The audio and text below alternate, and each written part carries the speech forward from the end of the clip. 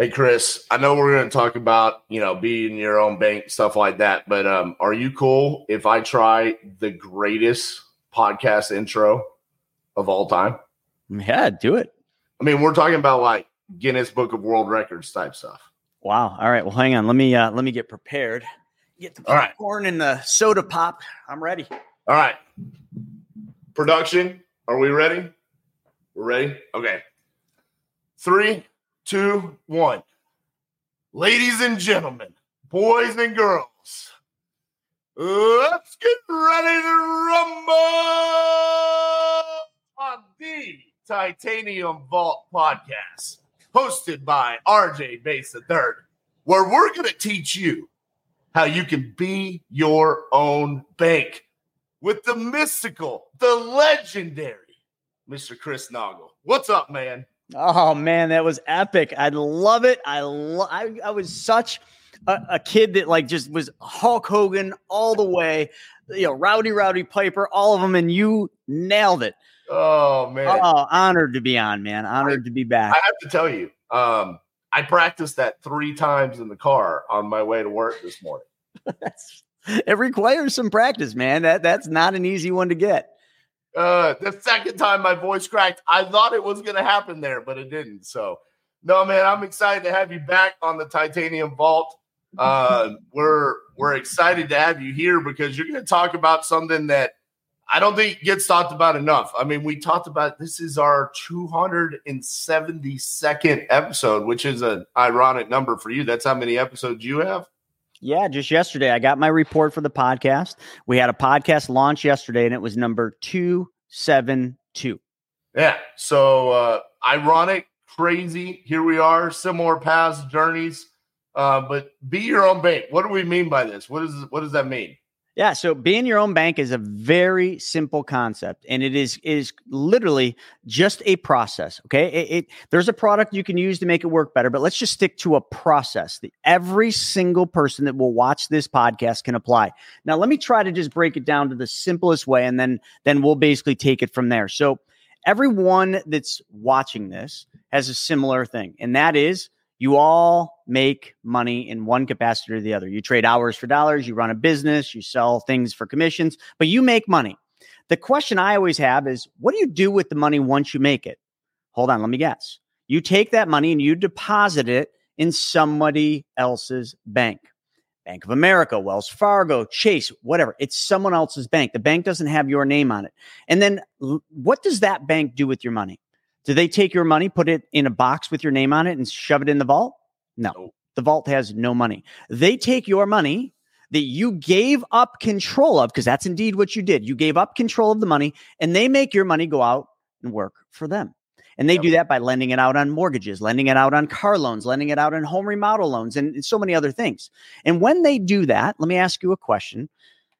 How much do they charge for the loan? Is it exactly the same amount they pay you for in interest on the deposit?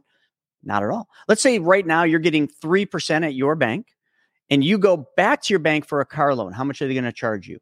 8. So 8 minus the 3 they're paying you is what? It doesn't matter what it is. It's a spread. It's an arbitrage. That's how banks make money.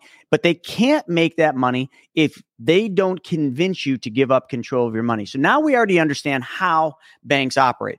Now, what if you decided to take back the banking functions in your life? You no longer wanted to give up control of your money. You wanted to control the outcome. So you then changed where your hard-earned money goes first. That's it. One change, you change where the money goes first. And we'll get to the machine that we're going to put that money in, the institution where we're going to put that money. But you put it in a place that allows your money to earn, number one, a higher interest rate than the banks will pay you, a guaranteed interest rate that never changes for the rest of your life. The interest and the dividends you earn on that money in your bank is growing, if it's built properly, tax-free. Okay, so that money is growing tax-free. Unlike the bank, you get a 1099 at the end of the year. And then you have the ability to still use that money in this machine, take it out and buy cars, buy real estate, invest in things, whatever you're going to do. Everything's exactly the same, except for when that money goes to work for you, because you controlled the outcome. When that money goes to work for you, whatever that money earns, you have to condition yourself when you're going to be the bank. You got to think as if. Let me repeat that. Think as if you're the bank. So if you were to take money from your bank, think of it as a loan. You take a loan from your bank and you buy a car. That car, you would calculate what the monthly payment was. I always just ask the car dealership. If I'm buying a car, I ask the dealership to figure out the monthly payment, and they do, which means they're going to give me the best rate and they're going to tell me the payment. So let's say that car I buy has a $750 a month payment. But now I took the loan from my bank, from my controlled private banking system, and I bought the car. So who am I going to write the $750 a month check to? My bank, Chris Naugle's bank. And that money comes right back around. Think of it as a circle, right? Your money starts on the left side of the circle where it's earning guaranteed interest, dividends in a tax-free environment. And you can take the money out of your bank and use it for everything that you're going to buy for the rest of your life. Just like you would use money that's in the traditional bank, or just like you would use bank loans to buy. The difference then, once you buy the item or invest in the item, you take whatever that would have normally cost you or whatever that makes, and instead of taking the earnings and putting it back in somebody else's bank, you change and put the money back in your bank, completing the bottom part of the circle. You now have created a private banking system that you fully control, that there is no leakage, and indeed, you make a spread in the middle, just like a bank makes a spread. And RJ, if I can just give one example, a lot of times people lose a piece or two in there. So I would make this simple. Let's just give a hypothetical scenario. RJ, you got, let's just say $100,000. You just sold a property and you got $100,000. You walk into Bank of America. Okay, this isn't real, folks. This is a hypothetical made up thing. And you give Bank of America $100,000 and they pay you 6% interest on that money let's just say you put it into a CD at 6%. Okay. Bank of America is paying you 6% on that money. You have a receipt in your hand saying you just made a $100,000 deposit in Bank of America. You walk 2 blocks down the street to Chase Bank. You walk into Chase and you say, hey, Chase, I just deposited $100,000 in Bank of America. I would like to put that deposit, here's the receipt, up as collateral. Would you be willing to give me a loan for $50,000? Or actually, let's just say, would you be willing to give me a loan for $100,000? Chase Bank, of course, is going to say, yeah, there's zero risk in that for us because you're putting $100,000 deposit as collateral. We, Chase Bank, are going to go to Bank of America and put a collateral assignment on that money, meaning you can't take that $100,000 out of a Bank of America. We control that $100,000 and we will give you a loan for this $100,000 that you're asking for at 4%. Now, did everybody follow that? Bank of America paid you 6. Chase paid you 4. What are you making in the middle? A 2% spread. How much money do you have in your hand? The exact same amount you started with, $100,000. Chase Bank is psyched because they have a zero risk loan that they just made and they're making 4. Bank of America is psyched because they got $100,000 locked up in a CD for a few years that they're going to pay you 6 on. You are laughing all the way down the bank because you're making a 2% spread and you got $100,000 to go reinvest in another property. You die the next day. Chase gets notice that you died, walks down to Bank of America, says, hey, we'd like to collect our money. Here's the death certificate. Bank of America hands them $100,000. Everybody's made whole. That is being your own bank. The only difference is you got to change the name on the banks, and there's no longer going to be banks. They're going to be giant, mutually owned insurance companies. There you go. Couple of questions. I'm going to probably be writing down questions as we go along, and I'll try to make sure we keep you on track as best as possible. But as we're doing this, are we utilizing this only for loans, like when we're buying cars, houses, things like that? Nope. Or are we doing this on daily transactions as well? Great question. I do not teach the infinite banking concept, which is essentially what we're doing. That's what R. Nelson Nash pioneered it and trademarked it. It's called the infinite banking concept. That's the process. But we're going to call it Be Your Own Bank today because that's essentially, what you're doing. I don't teach it to pay for household expenses. And here's why. You could. Okay, because you'd still make the spread and it would be better than paying cash. But here's why I don't, is I think that's the lazy man or the lazy woman's out. Because if you take the money from your bank and you just pay expenses, there's no economic advantage of doing that. The money comes in and it just goes right back out the door and it's not working for you. It's just paying for things that are disposable that you're going to eat. Your baby's going to poop in the diapers, whatever. So what I always tell people is think of the money in your bank as money you would put into savings for a purchase of something or an investment in something. And that thought, how I always do it is, let's just assume that your bank is going to charge 5%. That's going to be the rule as of 2023 and 2024. 5% is the number. So your money has to go out and work at a rate higher than 5%. I mean, think about that. In today's world, what can you do that pays you more than 5%? RJ, we don't have time on this podcast to go into all the things you can do making more than 5%. Right. Those are the things you use the money from your bank for, not household expenses. Gotcha. Okay, so let's get back to where you were in this journey. We make the $100,000, use the scenario of the two banks, but then you said, hey, we're not using those banks. We're using these insurance companies. So explain that. What does that mean? Yeah. So I also want to first take people back in history a little bit, because it's important that they understand that I didn't come up with this. This isn't some new concept. This isn't some guru get rich quick thing. This is actually a get rich slow thing, because building wealth is a marathon and it does not happen quick. So where this idea and this concept comes from is literally hundreds of years ago, the Rockefellers, the Rothschilds, the Morgans, the Stanleys, all of which were business owners and bankers. Back in their day, they had lots of money and they were bankers and they understood the risks with keeping all their money in banks. So what they did is they went out and they were seeking a safer place to store their capital.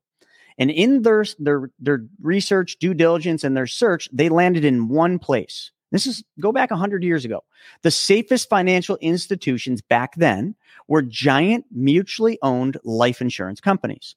So they got this idea. Okay, let's take our money that normally would sit in the banks, which we could lose, and let's put it into an institution where we can't lose any money because they're big enough, they're liquid enough, and they're secure enough based on history that they're not going to lose their money. And that was insurance companies. But they couldn't walk into an insurance company and say, hey, I'm Rockefeller, or I'm Rothschild, I want to deposit my money. The bank would send you back out the door. We're not a depository institution. You got to go to the bank for that. So they had to figure out a way to create a banking system using insurance companies. And here's how they figured it out.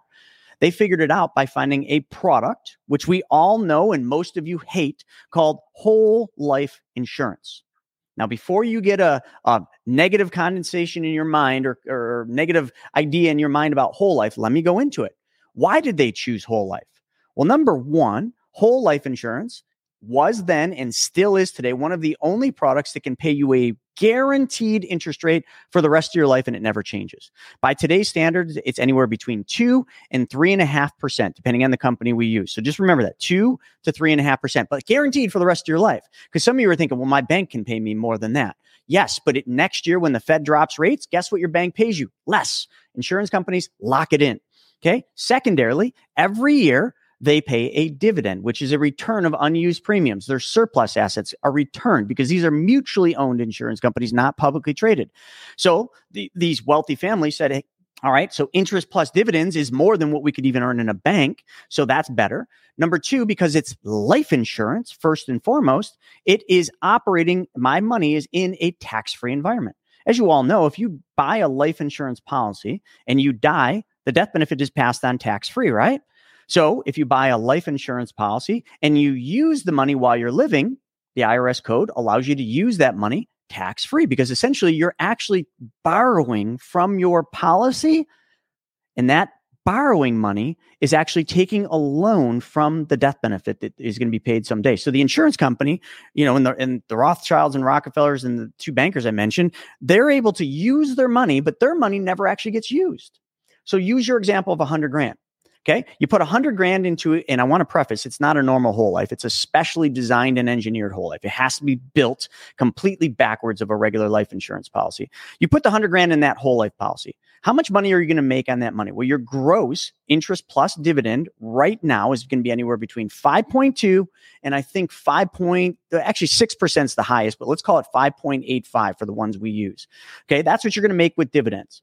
And it's going to grow tax-free. So now, you want to borrow, you need 80 grand to go buy a piece of real estate, right? You got 100 in there and you need 80 grand. You immediately can take 80 grand from that policy to buy that real estate. And when you take it, you're not taking your money. You have 100 grand in there earning, let's call it 5.5%. We'll cut it in the middle, earning 5.5%, but you need 80 grand. So if you take 80 grand from 100, what's left? 20. Most are thinking 20 because you're thinking like a bank. But what if I tell you there's 100 left? You still have 100 grand earning 5.5%. So most people would say, well, where'd the 80 grand come from? I already told you. The insurance company loans it to you while you're living, and they just take 80 grand from your death benefit. Literally they take whatever your death benefit is, subtract 80 grand, and they give that to you. And they let you use that 80 grand. Now, I called it a loan. Why? Because if it's a loan, just like in real estate, right? If you take a home equity line of credit from a house that has equity, do you pay tax on that? Nope. Why? It's a loan. Right. Loans aren't taxable. Ding, ding, ding. You take the loan from the policy, which is advancing your death benefit to you. That death benefit that you're using in the future will be paid out tax-free. So therefore, you're using it now tax-free. So you got 80 grand that you buy the real estate with, but you got 100 grand still in your account, compounding at a rate of 5.5%. Now, the insurance company does charge you interest on that loan. And right now, the interest rate's a smidgen under 5%, but let's just call it 5. So if you borrowed the money at 5%, simple interest, but you've got your money earning 5.5 compounding interest, how much, or what are you making in the middle? A spread. Right. Just like a bank, but it gets even better. So let me go round 2. That's the top part of the circle. So now you know what the vehicle is, especially designed and engineered whole life, bought from a mutually owned insurance company that pays dividends. Okay. And all mutuals, for the most part, pay dividends. Can I ask a question on that? Please, before we go to the second part. Mm-hmm. What happens if I take the 80 grand and I buy a rental property? So I deposit the 100, immediately borrow 80, and then I die. Oh, perfect. So I don't know what the death benefit would be, but let's just make it up. And let's just say you put 100 in and your death benefit's 800,000. Your death benefit when you die would not be 800,000 anymore. It would be 800 minus 80, right? So 800 minus 80 would be 720, would be paid to your beneficiaries tax free. Gotcha. Okay. But we still have the rental property, right? Yep. Do we still owe the 80? No. From the rental property? No, because remember, it's made whole when you died, which actually is an interesting thing because a lot of people, when they think of a loan, they think, oh, I don't want another loan. It's another debt. But what if the loan didn't need to be paid back? Right. Okay. Because really, the insurance company will never call you asking you for that 80 grand back. Matter of fact, they'd probably prefer that you never pay the 80 grand back. Now, I'm not saying to do that because that only works for the insurance company because they're charging you 5%. But if you didn't pay the 80 grand back, they're not going to ask you for it because they're making interest on that 80 grand at a rate of 5. They're paying you 5.5 compounding versus simple. That's a very important difference. Simple interest versus compound interest is a massive difference. But the insurance company knows that someday you're going to die.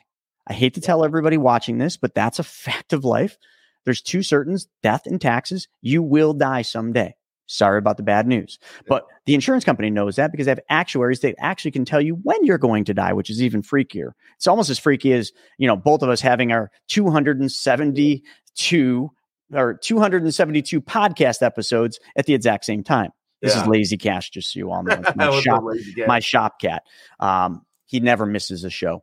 But they don't care if you ever pay it back. They just subtract it from a death benefit that they know they're going to pay out someday. I love it. Okay, so from a real estate investor standpoint, I have 2 kids, right? I want to pass down real estate to them, right? That's what we want to do. We want to own real estate and then, hey, beneficiaries, here you go. If as I'm doing this, I'm accumulating rentals by essentially borrowing the money from myself through this policy, even if I still am paying back my 80 grand on multiple rentals over time, if I die, they now have those free and clear plus whatever is, dude, that in and of itself is reason to do this if you're a real estate investor. But let's talk about one additional thing about legacy planning, like you just said, because I have a daughter too. We're always thinking different when we have kids, right? We're thinking about them and what's going to happen when we're gone. Are they going to be okay? So you do the policies and we used 80 grand. Now, I think all of you know, well, RJ, you don't. You can buy properties at 80 grand in Detroit, but most folks watching this are going to be like, you can't buy property for 80 grand. Great. Let's just say it was $80,000 as a deposit on the real estate. The rest you borrowed from the bank. So let's just say you got a $500,000 bank note and you use the 80 grand from the policy as the down payment. Okay. Let's just assume that. Same thing happens. You buy the property and you pass away. There's a death benefit that will be paid out to your beneficiaries, which you could even have it pay out to a trust that has rules in the trust that says before anyone gets this money, all the real estate is paid off in full. So now you take the death benefit, money that literally was made out of thin air, if you really think about it, because that was money that before you took the policy out didn't exist. You die. A death benefit's paid out. That death benefit then pays off the $500,000 loan to the bank on that real estate. The real estate now is owned free and clear for your family. Okay.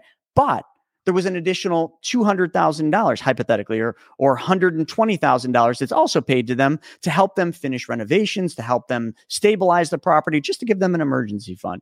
You see how this makes sense for real estate? Yep. But we haven't even got to the good part. Okay, we're going to get to the good part. I got another question, though. On when I start this, obviously, we talk about the amount that the beneficiaries are going to receive, right? We're using $800,000. Let's just call it $1 million. As say I fast forward 10 years, these are probably going to be the 10 best years of my prime of my life, right? I'm hoping I go into another level over the next decade. At any point in time, am I able to increase how much my beneficiaries get from this? Like, okay, if it starts at $1 million, can I make it 10 million by the end of the next 10 years? That's a great question. So can you make it what you want it to be? No. Every policy that we design is engineered and designed around your specific needs and goals. And what your specific needs and goals, typically for what we do about being your own bank, are going to be around how much money do you want to deposit monthly or annually or however you want to save money.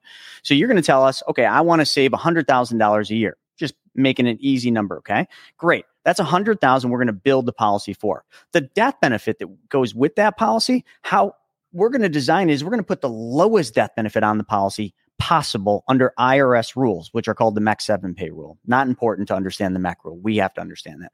So now we put $100,000 in each year. That's our max amount we could ever put in. And we now have $1 million death benefit. Let's just use those numbers, right? Next year, you deposit another $100,000 in the policy because you're having a good year. Okay. Your death benefit will automatically go up because of the way we design it. It's called paid up additions. Okay. Most of the 100,000 you're putting in, about 75% is going to a special rider inside the policy that's called a paid up additions rider. Now, here's why most folks on here have never heard about this from their advisor, their insurance agent, or their broke ass brother-in-law who tries selling them life insurance every holiday. The reason is all that money, 75,000 of the 100 that goes into that paid up additions rider, pays 98% less. It's actually a little more, but we'll call it 98% less commission than the money that would normally go into a whole life. So what I'm trying to explain to folks is the way we design these will result in a commission that is 60 to 90% less than a regular whole life that is sold to you by your broke ass brother-in-law. And it's actually about 100 to 110% less than your broke ass brother-in-law who tries selling you one of those indexed universal lives. Horrible product, but we won't go there today. So do you see why a lot of people don't understand this? It requires the person setting this policy up to reduce their commission, but it is the ultimate thing, RJ. You know, not getting into spiritual stuff or anything like that, but it's universal law. If you give, you get. Right. So what we're doing building these policies this way is we're giving you part of our commission, which comes in the form of cash value. And then you basically get to use that money immediately. But that's the only way this works. So I interrupted you a couple times. So now carry on with where you said we're about to get to the good part. So let me know what's the good part, because I'm already sold, baby. Yeah, well, here's where it gets better. Remember, we're talking about you being your own bank. And I said earlier, you got to think as if you are the bank. So you took a loan from your policy for 80 grand. You bought a property for 80 grand. Okay. We now know your policy is earning money on 100,000 because that's how much cash value you had in the policy. It's earning more than what the insurance company charges. So you're making a spread, which is just like a bank. Bank makes a spread. We already went over this. But now you buy the property. That property is going to make money. So let's just assume that property is a rental. And that property nets, let's call it $1,000 a month. Okay. We'll just call the properties net $1,000 a month. Now we're just going to do this real high level because we're not going to get into semantics about it. But where is that $1,000 net going to go? Most people are like, well, it's going to go to the bank. Yeah. But let me ask you, whose bank? You're going to put it in Bank of America? because you've been conditioned and taught to give up control of your money? Or have you wised up and started to think like you are the bank because you have set up what would be to the Rockefellers, Rothschilds, Morgans, and Stanleys, their private bank? You've set up your own private bank. It's called a specially designed whole life, but you can call it anything you want. Think as if you took a loan from your bank. You bought a property. That property earns money. Where does that earning go? Well, if I own a bank, I'm going to take the earnings and I'm going to put it back into my bank. Why? Well, because I don't want them to have control of my money. I want to use my money. So let's just say every month you're now putting $1,000 back into your policy. This is above and beyond your $100,000 deposit. That $1,000 that goes back into the policy is called a loan repayment. So effectively, that $1,000 every month is reducing the loan to the insurance company by $1,000 every month. But every time you reduce the loan to the insurance company, that $1,000 that you just put into your policy as a loan repayment is $1,000 you can use the next day when the check clears. There's no loss of capital there. So that you deposit $1,000 back in your policy as a loan deposit, you now have that $1,000 to use the next day. But if you understand how banks work and how loans work and just math, every $1,000 that you put back into the policy, reducing the loan, reduces the effective annual interest rate you're going to pay. Because in the beginning, you were paying interest on 80 grand at 5%. But now the next month you're paying interest, not on 80 grand. You're paying interest on $1,000 less $79,000, and then 78, then 77, 76, 75. And over the course of a year, you have reduced the loan amount or the loan amount that the insurance company has, which means they're charging 5% on a lower amount. So what does that mean your effective interest rate is you're paying? Well, it's 5, but it's 5 on a lower amount. And we have calculators that will show it. And after a year, it's about 4.5. After 2 years, it's probably in the 3% range. So if you can just, in your minds, just remember, you're making 5.5%. But now all of a sudden you started paying 5. You were already making a spread positive. But then the next year, your spread went up. The next year, your spread went up. The next year, your spread went up. Mathematically, every year, you will make more money, not by working harder, longer, or taking on more risk, but because of something you all know and should have learned in grade school called mathematics. That is it. When you become your own bank, you build wealth, but not in the traditional sense of how you think you need to build wealth by hustling and buying assets and investing money, just simply by controlling the flow of the money you are using and saving today by changing one thing, and that's where that money went first. What's crazy about what you just said, your last sentence that you said by controlling the flow. And what's hilarious about that is I talk all the time about when you're talking to sellers, you are able to close when you control the flow of the conversation. If you're in control of the flow, then you're going to win. And now you're sitting here talking about the flow of your money. It's like, bro, you almost kind of broke my brain there for a second, because I am so used to like rental paid me $1,000. Now I give $1,000 to the bank to repay my loan that I used to buy this rental. And what I get in return is a principal reduction of about $38.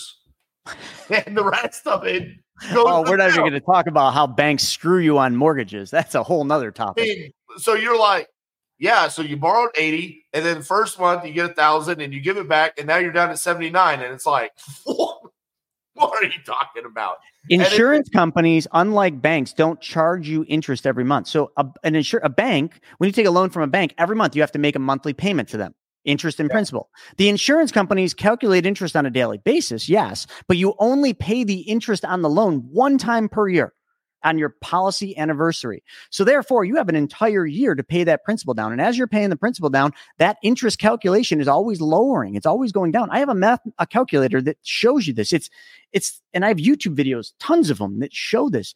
It blows your mind when you start to understand what's going on. And this is nothing new, folks. This is what banks do every day, but they don't want you to know about it, because that's how they make money. That's how they're screwing you on every mortgage. Oh, wait, Chris, they're not screwing me. I got a 2.5% fixed 30-year mortgage. You're getting screwed I'm not going to say it, but you know how you're getting screwed. It hurts. And you don't even know it because you're so fixated on a number that doesn't mean anything, because what you're losing to is the velocity of the money you're giving the bank.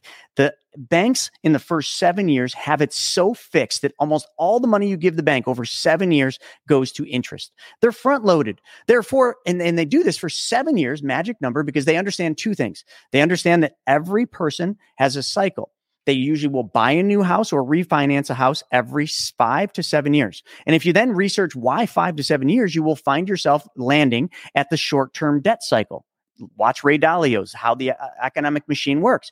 5 to 7 years is the short-term debt cycle. Rates go up, rates go down. You're in the midst of seeing it right now. We're at high rates. Watch next year when we go into a recession, you'll be at low rates.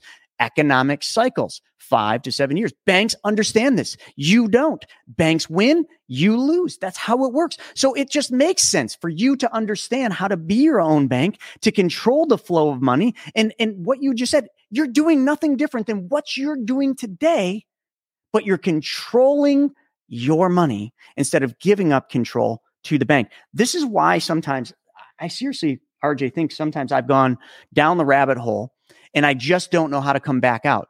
And to be quite frank, I don't want to, because now I understand how it works. Now I can't think the same way I used to back in the day when I was just like, oh, when I want to buy a car, I take a loan out. Hell no, I'm not going to take a loan for a car. I just bought I collect Porsches. So I just bought a new Porsche. And it doesn't matter what I pay for the car, because if I use my banking system, I take a loan from my bank, I buy the car. I make a monthly payment on that car, but the payment goes back to my bank, which means I have access to that money immediately the second it hits my bank. But after a 5-year period of time, just like a car loan, what has happened in my bank? I have gotten all the money back for that Porsche. Guaranteed. No ifs, ands, or buts about it, because I controlled the flow of the money. Nothing else changed. And some of you are thinking, whoa, Chris, yes, something changed. You needed to save that money in your private bank before you could buy that car. Exactly. Remember I said building wealth is a marathon, not a sprint. Anybody that's trying to get rich quick, stop listening right now. This will not work for you. This is a get rich slow. But I'll tell you the thing that's going to really benefit every one of your listeners right now. If you stop trying to get rich quick and you start being consistent and persistent in your wealth building journey, you will then someday be wealthy. But you will need to understand the difference between being rich and being wealthy. Every one of you listening sees rich people every day. They drive the fancy cars. They wear the Gucci and all the other fancy stuff. Unlike RJ and I, who normally I have a hoodie on. I'm dressed up because I got to go to dinner tonight. Normally, I'd have a hoodie on and a baseball hat, and I wouldn't have shaved. Okay. Yeah. I don't care. So rich people act and look rich. But when you peel the onion, I have 8,000 clients. I know this to be fact. And I was a financial advisor for 16 years. My clients that I thought were wealthy, that lived in the big houses, when I peeled the onion once and looked at where their money was, they're broke. That's rich. Yep. Wealthy are when people have learned how never to give the money they've made back. I want you to understand that. Rich people just act and look rich. Wealthy are when you figure out how not to give your money back. When you control the flow of your money, when you control how your money moves on everything you do, the only thing that can ever happen, the only mathematical equation is every day for the rest of your life, you get wealthier. It's a mathematical certainty. If you follow this process, if you learn how your money should flow. And I'm not saying, I want to be clear, I am not saying for this to work, you have to have the whole life. Take the whole life out of it. Now, the whole life gives you uninterrupted compound interest on a tax-free basis. So there's a big benefit plus a death benefit. But let's just say you don't want the whole life. Great. Use a bank account, but control the flow of the money through the bank account. Never leave money in the bank. Keep it always out there working and then coming back and working. Now, you won't ever build as much wealth as I will or RJ will using the policy. I mean, listen, don't believe me. Why do the Rockefellers and the Rothschilds, the Morgans, the Stanleys, Ray Kroc, Walt Disney, Joe Biden, I hate to use that name, the dude is what I like to call him, McCain, Warren Buffett, Doris Christopher, I could go on for days. Why are all of them using whole life insurance? And why are banks, traditional banks, the number one purchasers of whole life in the world? Why? Why are banks putting money in whole life? Look it up. You don't believe me? Go to FDIC.gov, type in BOLI, B-O-L-I. You'll see how much money banks have in whole life insurance. It's just not called whole life. It's called BOLI, bank-owned life insurance. It is all whole life, designed and engineered differently than the whole life that your broke-ass brother-in-law tried selling you during Thanksgiving. Dude, here's the thing that's hilarious about what you're talking about. You're talking about, hey, this is not get rich quick. It's about consistency. Well, of any audience, following, community, whatever you want to call this, mine should understand that I resonate with what you're talking about because it's what I consistently preach. I preach like every single event that I host, Chris. It is pick your hedgehog concept. That's why there's a hedgehog right back here. The Jim Collins Good to Great book. I always say it. Hey, the book is good. It wasn't great, but there was a great concept, okay? Hedgehog concept, all right? That's why we got a hedgehog bat there. Stop searching for unicorns. They don't exist. So what I talked about there, whoever's succeeding that you want to mirror, do exactly what they're doing. Use what systems they use. Focus your habits. And then the last one, I literally have an entire slide about being consistent as a tree. Nothing grows more consistent than a tree. But Nothing you'll never notice it. You'll plant a little baby flower like this, and in 2 weeks it's this tall and it's pretty and it's got the blooms. Guess what? That's the rich motherfucker. Guess who's the wealthy one? The tree. You didn't even notice it. You planted it, and then the next thing you know, the motherfucker's 100 foot tall, and you never even knew, but you've been enjoying the shade. Oh my God, RJ, I've never thought about that.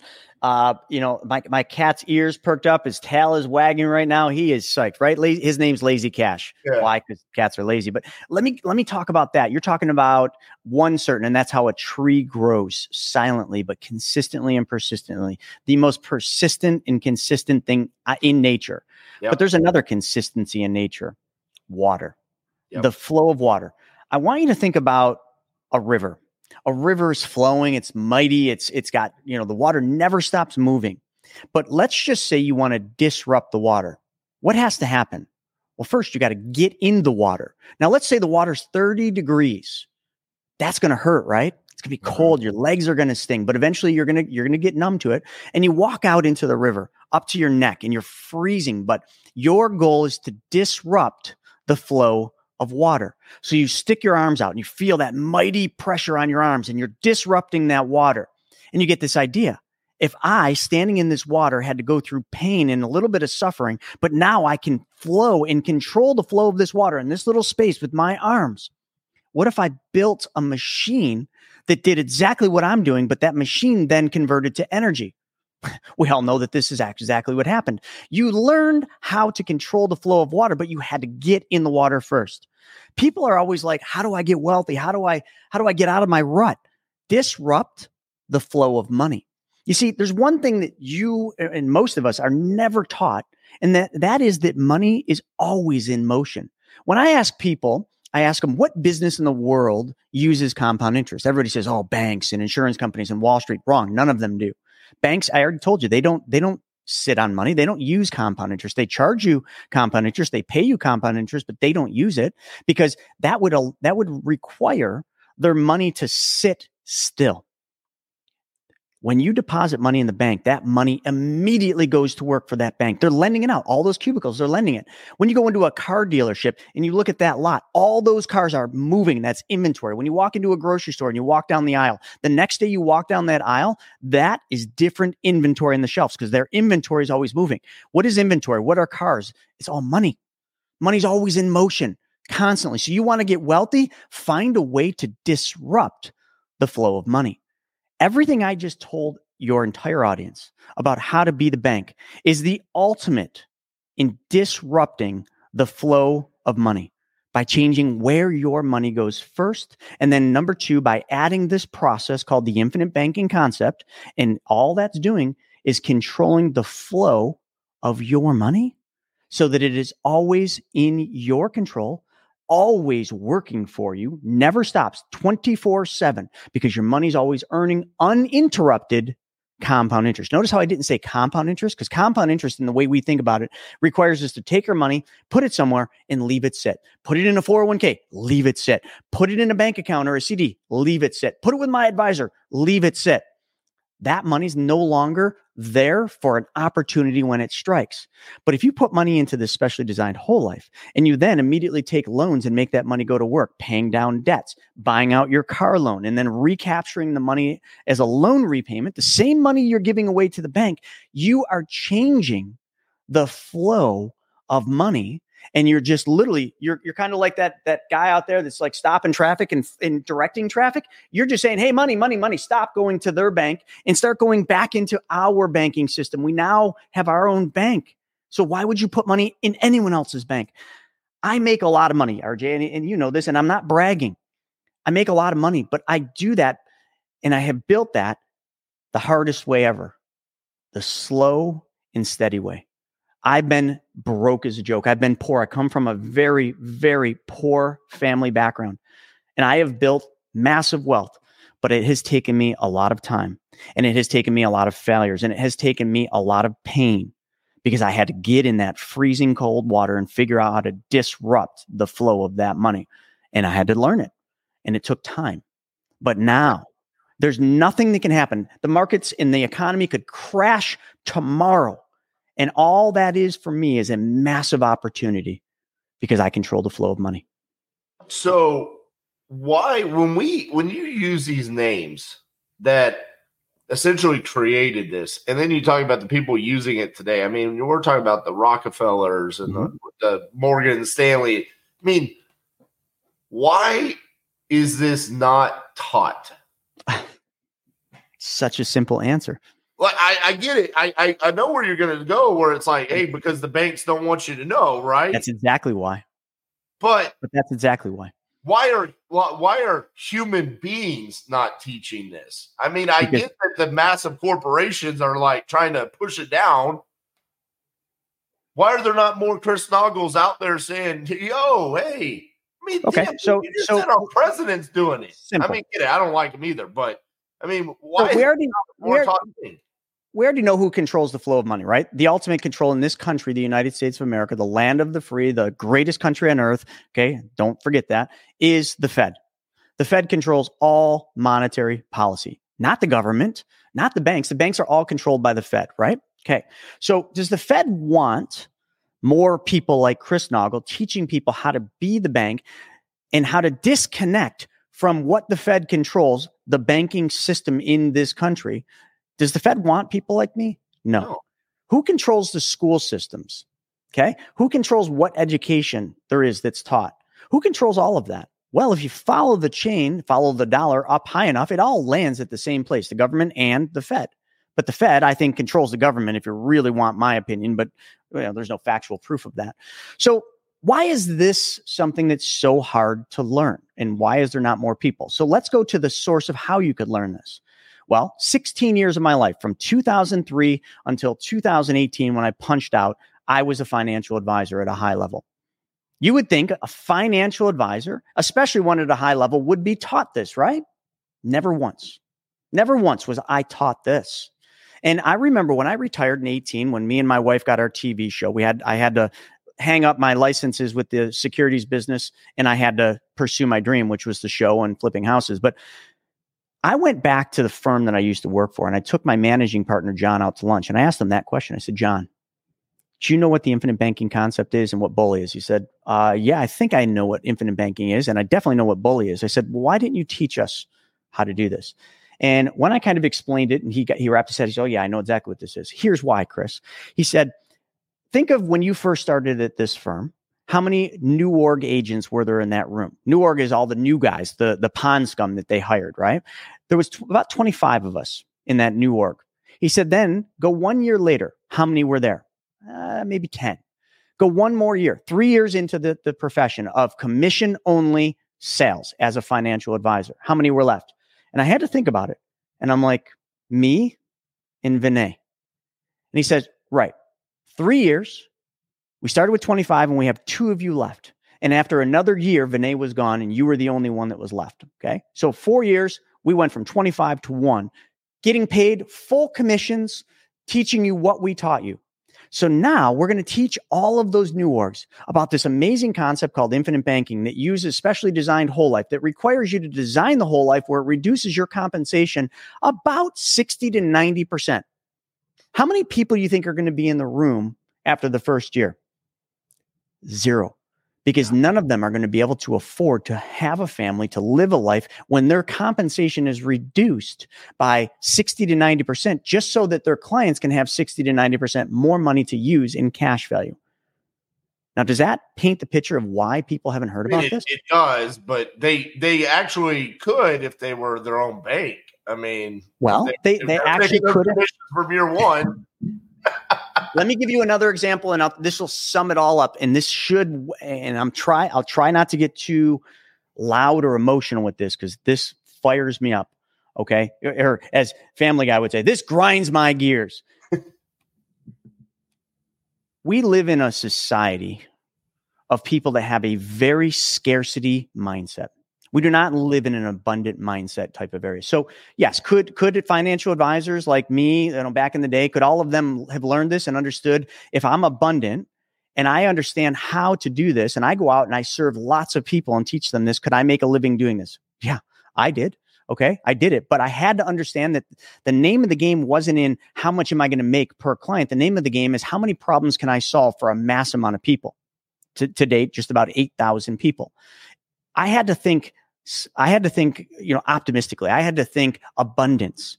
But advisors and anybody, for the most part, thinks scarcity, and I'll prove it to you.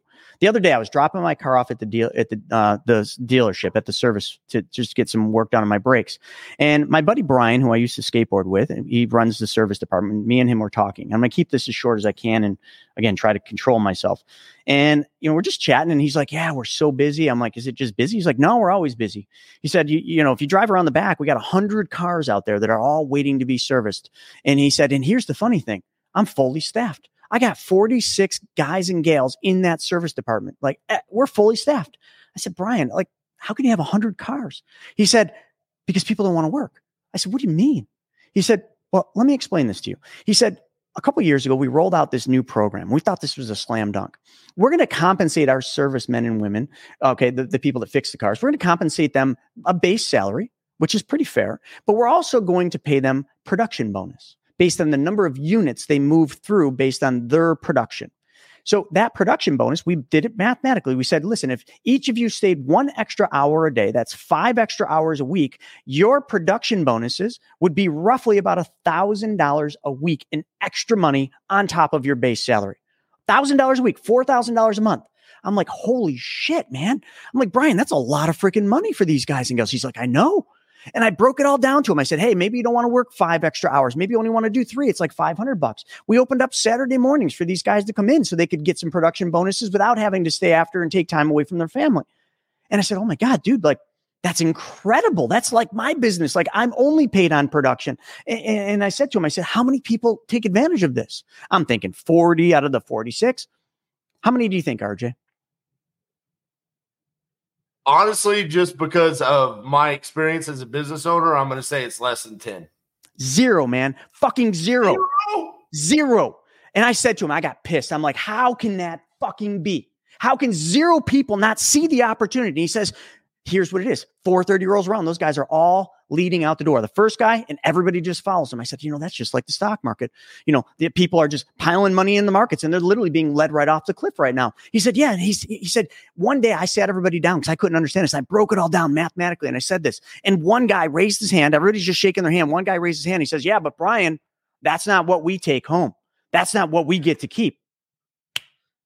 No shit, Sherlock. You got to pay taxes. You live in this country. Everybody pays their fair share in taxes. Well, not everybody pays their fair share. We're not going to get into that. But but like almost as if Brian in the Mercedes dealership keeps that money from them and takes that money. So he said he thinks that people don't want to work because they think no matter how much harder they work, no matter how much longer they work, they're not making any more money because they got to pay more in taxes. Do you know how broken that is? Do you know how scarcity minded that is? Do you know how much that freaking pisses me off? Because I understand the flip side of that. Yes, you're going to pay taxes on it, but then you could find someone like RJ who can teach you how to do real estate as a side hustle. Don't work Saturday for production bonuses. Go out there, find a couple real estate deals, buy a couple rentals. Now you got depreciation. You can take the depreciation in your company. Then that flows down to you. And now you get to write that off on your taxes. So that extra $1,000 a week you just made, now the taxes that would have cost you, you can write off by just understanding how the tax code works with depreciation and expenses and having a side hustle. But you idiots don't even want to learn that. You just want to point fingers and blame people for why you can't get ahead. The reason you can't get ahead is because you don't want to get ahead, because you're broken. Because this society is broken. And it's the exact same reason why this country has a very loose immigration policy. Because, listen, love it or hate it, like these immigrants coming across legally or illegally, they will do what most Americans are unwilling to do. Facts. They will do what you are unwilling to do. And therefore, they will take your job because they'll work harder, they'll work longer, because they understand the opportunity before them. Americans have forgotten how this country was built. So you ask why people don't know about this? That sums it up. The people that can teach this have forgotten what doing more and serving others and giving is all about. Well, it also I didn't even get emotional, man. Sorry. No, I appreciate it. And it also sounds to me like, Chris, like society doesn't necessarily, or our culture right now as a country doesn't want to accept this either. No, because they want to control it. Like, listen, we think we live in a capitalistic, country. Well, we really don't. We are equally as much socialist as we are capitalist. Okay, you want a full capitalist society, you got to go to Switzerland or Denmark or somewhere where it's a true capitalist society. You don't have those issues. I mean, maybe you do, but here you literally have policies pushing that are all socialist, which basically, I had one guy, I went off yesterday on our WTF show, which we do every Wednesday morning at 9:30. And I just rant. And I went off, and on TikTok, a guy said, we should be able to work 30 hours and afford to live at whatever level we want. I'm like, really?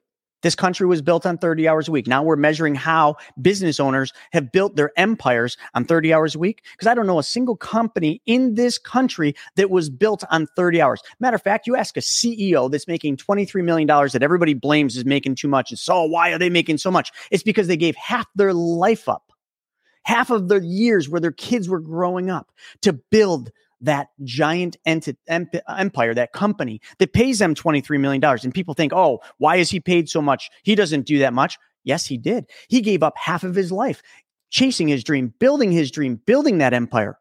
Now, that's not true for everyone, but think about it. Like, companies are tough to build. RJ, you and me, we don't work 30 hours a week. Hell, we don't work 40. We probably work 50, 60, 70, 80 hours, whatever it takes. That's why we don't count hours, man. I can't count production. I can't tell you how many hours I work, bro. And I can't either. I don't count hours. Whatever's necessary. Bingo. Whatever's necessary for my purpose and for my vision of what I want for my life and for my legacy. 100%. Man. But you see, here's the problem. When you're talking about these 46, 47 employees, they were given an opportunity to make an additional $52,000 a year. There you go. And they said, my purpose is not important enough to do that because I'm going to have to get a percent of that to taxes. That's bullshit, bro. Does that piss you off? Yes. Because yesterday it ruined my day, but it made some great content. I did a solo podcast ranting about it. I did WTF about it. I talked about it all day long yesterday because it literally hurt me. Because I guess being an entrepreneur, I go through my days thinking everybody understands opportunities and everybody, when given an opportunity, is going to try to better their family's life. Forget about them, because I don't think about me. I think about a grander scale. People ask me all the time, when's enough money-wise? I say never. Do you know why? Because I've removed myself from the equation. I'm not making money for me. I don't care about goods and things. I collect cars, sure, but like, I don't need more money. But you know what? The second I sit there and I say, oh, that's enough, I am literally screwing a lot of people, because an abundant mindset means that the more money I make, the more people I can help, the more animals I can help. I give a lot of money to animal shelters because I feel like people have the ability to help themselves to a roundabout, degree, but animals don't. So we give a lot to animals. I give a lot to schools that I believe in, that are teaching things like what we're talking about here, that aren't bound by the traditional education system rules. Private schools are not bound. So I donate a lot. I'm building a building over the next 5 years at a school right now that is going to be called the Wealth Center, to teach money to children and their parents. Why? Because if I don't fund that building, it won't get built, and it won't be there to prove and to teach people that they can take control of their money. So when is enough enough? Never.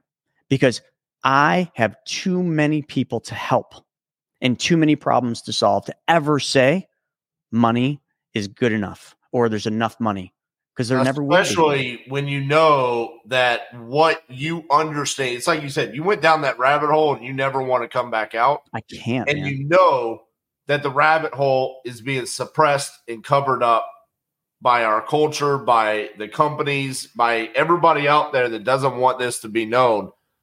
We need more people like you talking about it, man. I'm enlightened by everything that you said today. And to what's crazy is I've read books about this and not been as enlightened as I was today by the things that you shared. So thank you so much for that. My pleasure. Where do people go to learn how to work with you, learn from you, everything? It's so simple. Go to chrisnaugle.com. So just my name.com, and a video will pop up. Watch that video, because how I learned this is that exact same video. It's 90 minutes. It will be the best 90 minutes you ever spend, because it will teach you something you will never learn, and it will show you the path. Then after that, I've got 900 videos on my YouTube, and I put a new video up every day. So once you watch that 90-minute video, book a call with us. We'll answer any questions you have, but then also deep dive on my YouTube channel, which is very simple. It's the Chris Naugle, or Instagram, the Chris Naugle, or TikTok, the Chris Naugle. All the content that I put up, 100% free. And then if you really love that, every single week, I do we do 5 live shows, but let's just start with the 3 on Wednesdays. Every Wednesday, 3 free webinars that you can register for at chrisnaugle.com. Listen, folks, I was told a long time ago to give my best stuff away for free, and that was when I was broke as a joke. A very wealthy man, when I asked him how I get ahead, said, give your best stuff away for free. I guess I took it too serious. I give all my stuff away for free. So you want a deep dive? Start with that 90-minute video and just go down the rabbit hole. There you go. Here's what I need from you guys. Normally, this is where I do my sign off, and I bash Steve Trang for a little bit, and I tell you to go give him 3 stars and give me 5 stars. Here's what I need. If you want to see more RJ and Chris Naugle working together, leave a comment on the YouTube channel. On this YouTube video, let us know, hey, I want to see more of this, how real estate investing, wholesaling, the money that we're making, the money that I'm teaching you to make, how Chris can teach you to keep more of it, become your own bank. Leave us a comment. That's what we want to see. Chris, you lived up to the intro today, brother. You brought it. Thank you so much. And also, first time we've ever had a cat on the show. That's awesome, man. Well, Lazy Cash says, he says you're welcome. There you go. All right, guys. We appreciate it. Thanks, Chris. Thank you.